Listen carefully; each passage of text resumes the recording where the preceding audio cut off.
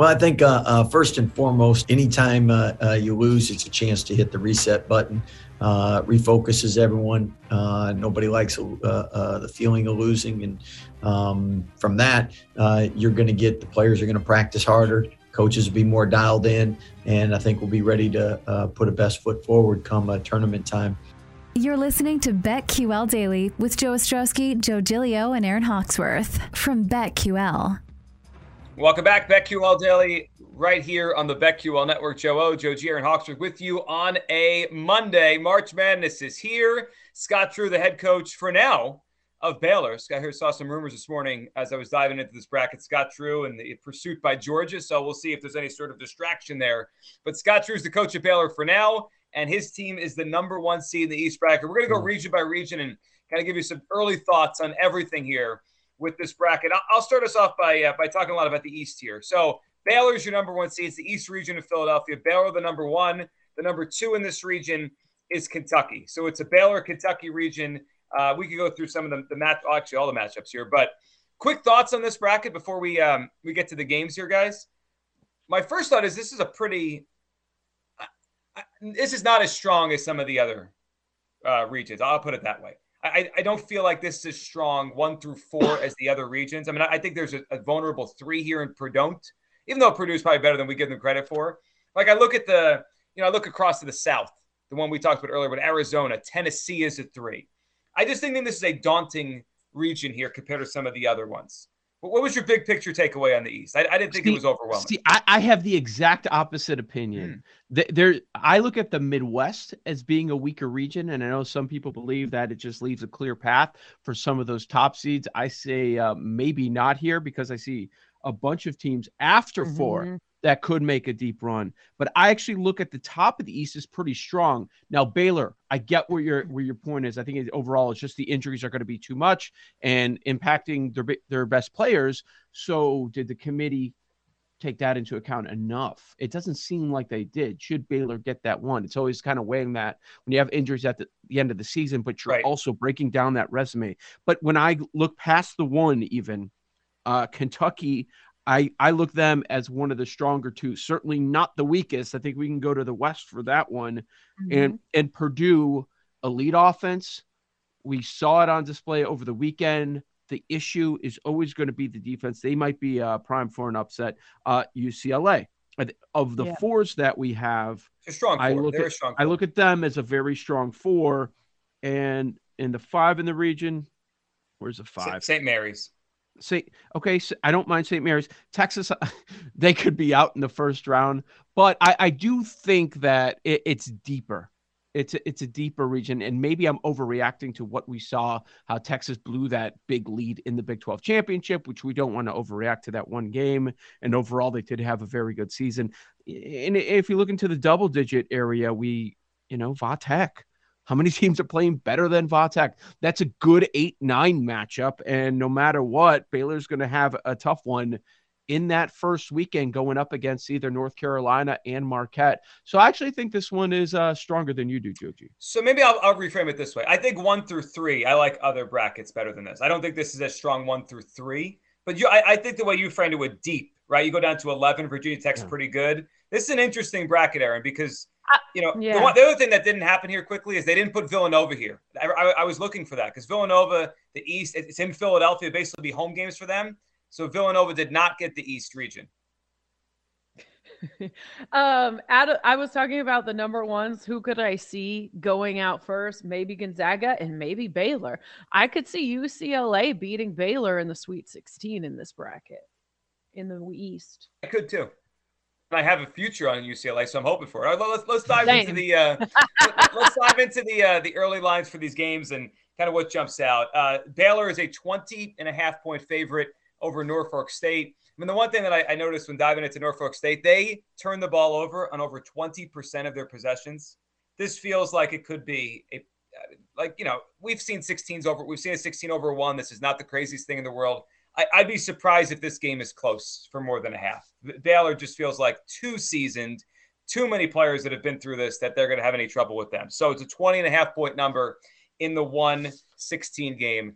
Maybe my favorite 8-9 is North Carolina as the 8 Marquette as the 9. UNC is a 3-point favorite. We know, look, I think we know if UNC on their best night, they could cause some trouble here. And then Marquette is so interesting, Joe, because they've had 2 runs this season. I think they won 8 in a row at one point and 5 in a row at one point. I mean, they've had 2 good runs. Other than that, their season's been kind of choppy. I like Shaka Smart. I feel like whoever wins this game can give Baylor a scare in the second round. It's a matter of picking the winner here. UNC 3-point favorite over Marquette. Yeah, that will be fascinating. In the ACC tournament, we saw North Carolina take care of Virginia. They had a nice run at the end of the season. Now, all of a sudden, sweeping Virginia Tech, that looks super impressive because of what the Hokies did in the tournament. With Marquette, I never know what I'm going to get from them. At the tail end of the season, similar to Michigan in the manner of win-loss, just back and forth. Could they win this game? Absolutely. And we know about Shaka Smart's pedigree and his experience in the tournament. I would lean to the North Carolina side. What is that, number 3 right now? Yes. Yeah, we're still at 3 at most spots. We'll continue to break this one down throughout the week, but I totally get what you're saying. That's kind of like a high floor 8-9, right? And going against a Baylor team that is quite vulnerable. I think that's what everybody's going to do. It's okay. Where's the spot that I'm going to pick against Baylor? There are a few 1-2s that we're all going to do that. I think most people are going to do that with Kansas in the Midwest. Okay, where is the exact spot that I'm willing to knock out these top seeds? So we get St. Mary's versus the winner of Wyoming, Indiana as the 5-12 in this region. The Wyoming-Indiana game is interesting. Obviously, we're going to have to wait to break down who St. Mary's opponent is here. But, Indiana had a nice run in the Big Ten tournament and obviously put themselves in this position. They get to play in this play-in game. They are 4-point favorites over Wyoming, but Wyoming's good. I feel like if you just look at Big Ten, Wyoming, they'll be – yeah. Wyoming's was a top 25 team at one point, and I think they started the year at 20. They were 21-3. They've cooled down since then, but Wyoming could play. That will not be an easy game, Aaron, for Indiana to win that first game. Yeah, Wyoming's got this 6'7" guard, Hunter Maldonado, who's really good for Wyoming. And then if it's Indiana, I think they could beat St. Mary's too. They've got Xavier Johnson, who's been playing well. Trace Jackson Davis, who can give you 2.5 blocks, and this other guy, Reese Thompson, who can give you 7 boards per game. So I think either one of those teams could maybe knock off St. Mary's.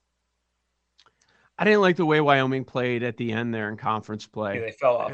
Throughout much of the season, they were looking pretty strong, and they had some pretty good, solid wins. I mean, they took out Utah State. But then it was, again, teams outside the top 100. Like you lose to New Mexico. They lost to Stanford earlier on in the season. If I'm going to look at teams that more so at how they're playing at the end of the season, I see, if you're including the conference tournament in the last month of the year, what do we got? 5 conference losses. That's what I didn't love here. Mountain West, if you want to fade them, I don't really have an issue with that one too much. Early thoughts, I'm probably going to play Indiana in that game. You know what? Here's the other thing I think about the game. Shouldn't this be Michigan's spot? Yes. Shouldn't Michigan be in this game and Indiana should be the 11, or excuse me, the 11, where 11. Where Michigan is in the South region. Yep. This should be Michigan. I agree.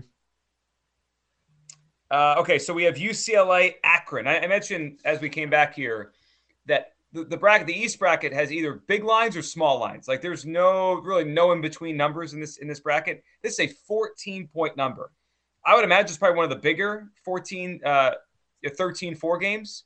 UCLA, I've liked them all year. Look, they're 25-7. 4 of their 7 losses either in overtime or by fewer than 6 points. I mean, there is an alternative reality here where a couple bounces go their way and they're a 2 seed. Like they're a good team. And I think they'll be fine in this bracket. And they take on Akron, they're hot right now. They've won, I think, 8 in a row, and they're really good at the free throw line, which if you're going to pull an upset off, you need to make threes and hit free throws. But this is a tall order to knock off UCLA. Jake, we get to root for John Gross. John Gross, former Illini coach, goes back to the MAC, and look at him getting some stuff done. 8, yeah, you're right. 8 consecutive wins. They were the team that knocked out the 1 seed that people were looking at in that MAC conference tournament. But if you're looking at the matchups, like, okay, what does Akron do poorly? It's not a whole lot that jumps out here. So I'm looking at that 14. It wouldn't surprise me if we get past 14 up to 15. I saw some 14.5s out there. All right, Joe, I know you're excited for this one. Texas, Virginia Tech, 6-11 game. When I looked this morning, it was a 1-point number. Texas just here by 1 point over Virginia Tech in this game. I don't know if we'll see another 6-11 close to this. I haven't dove into all the 6-11 lines here, but I imagine this is the shortest one. I mean, it's 6-11. It's only a 1 point game. I know we all give the committee a lot of crap and we look at specific angles that we don't like. I think we should commend them on some things we do like. I like this matchup. I like what they did here. So they took Texas, a team that the metrics really like, and they kind of fit a lot of criteria that we look for out of a national champion in a Final Four run. And they have the great coaching, but they're playing bad ball right now. They've lost 3 in a row. They lost their last 2 regular season games against the 2 best in the Big 12 and Baylor and Kansas. Then they lose in the first round, blow up huge lead against TCU day 1 of the Big 12 tournament. Okay. And now they're going to play one of the hot teams that not a lot of people were taking to win the ACC, and they take down Duke in a big matchup. I mean, how many teams are playing better than Virginia Tech right now? So you have 2 teams heading in opposite directions.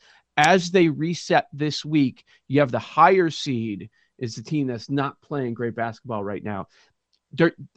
I understand the betting market. Texas is very tough to bet on. These long stretches where they just don't score any buckets are infuriating. I know that's the story with a lot of college basketball teams, but in particular, Texas. So the one thing about this matchup that would concern me if I'm on Texas is Virginia Tech hits their threes and hits them, I mean, a significant amount of threes. And we know Texas is a defensive team. They're not a great offensive team. If I'm a Texas backer, here's what I'm worried about. Virginia Tech hits a bunch of threes in the first half, and then it's like a grind. Can Texas come back when they're down? Because that's not their game. Their game is to play defense. It's to slow the game down. I won't be shocked if Virginia Tech just wins the game outright. I have a long shot future on Texas, and at first blush, I really like Virginia Tech in this game. Aaron, what do you think? First thought. Upset? Even though it's not even really I love Virginia Tech. I'm in Virginia, so, I mean, I've always been a Hokies fan, but, I mean, I would take them as underdogs if I could. All right, Purdue-Yale. Purdue 16-point favorite in the 3-14 matchup. Look, Purdue, as much as we have fun with them, they have 8 quad 1 wins. They're 4th in the country 3-point percentage. They're number 3 in offense. Jaden Ivey's a good player. Meanwhile, Yale comes in hot. I mean, 11-13. They've got a bunch of non-conference games against good opponents, but I would be surprised if this is where Purdue goes out. How can they keep up offensively? They can't. They're outside the top 200 in offensive efficiency. Right. I mean, we can criticize Purdue, and we're probably going to try to map out when you take Purdue out, when their defensive problems are going to hit ahead. But yeah, Purdue's a spot here. I am disappointed in the 7-10 matchup, not because I don't think it's going to be a good game, but because I wanted to pick both of these teams to win their first matchup, and now I can't do it. Murray State, San Francisco. I think about a month ago, I threw out San Francisco as a kind of a long shot future from a small conference. But here's what surprised me in this one, Joe. They are favorites over a 30-2 Murray State team that everyone has loved all year. They're the 7th seed Murray State. San Fran, 24-9. They are a favorite in this game. I mean, the one sin San Francisco's had all year is they just can't beat Gonzaga. Every time they're on TV, Gonzaga slaps them around. But doesn't mean San Francisco's not good. It's just we see them in those high-profile games, and they're not close. I was surprised, though, Aaron. I thought Murray State would be favored in this game. Yeah, I did too. I don't know if I'm going to play this one. 1.5. It's tough. Probably just be on the San Francisco side for me. I just hate how it's set up. We were talking about this during the break. You've got a couple plucky teams that could be qualified Cinderella. Murray State would, because even though there are 7, because of the school, but the winner is going to have to face Kentucky in the second round. Yeah, it's a lot. And Kentucky, St. Peter's here. Kentucky is favored in this game by 17. St. Peter's actually is a pretty good defensive team. So there's something to them. But Kentucky, big favorite. Quickly here, to make the Final Four out of this region, we have Baylor plus 240, Kentucky plus 240. Same odds. The one of the two in this region to make the Final Four. Purdue's plus 550 as the 3 seed in this region. And you can find UCLA at plus 650. So the top two have the same odds to come out of this bracket. Interesting. We'll see if it's like that in the other regions. Joe O, Joe G, Aaron Hawksworth, it's BetQL Daily right here on the BetQL Network. We'll go off the board on the other side.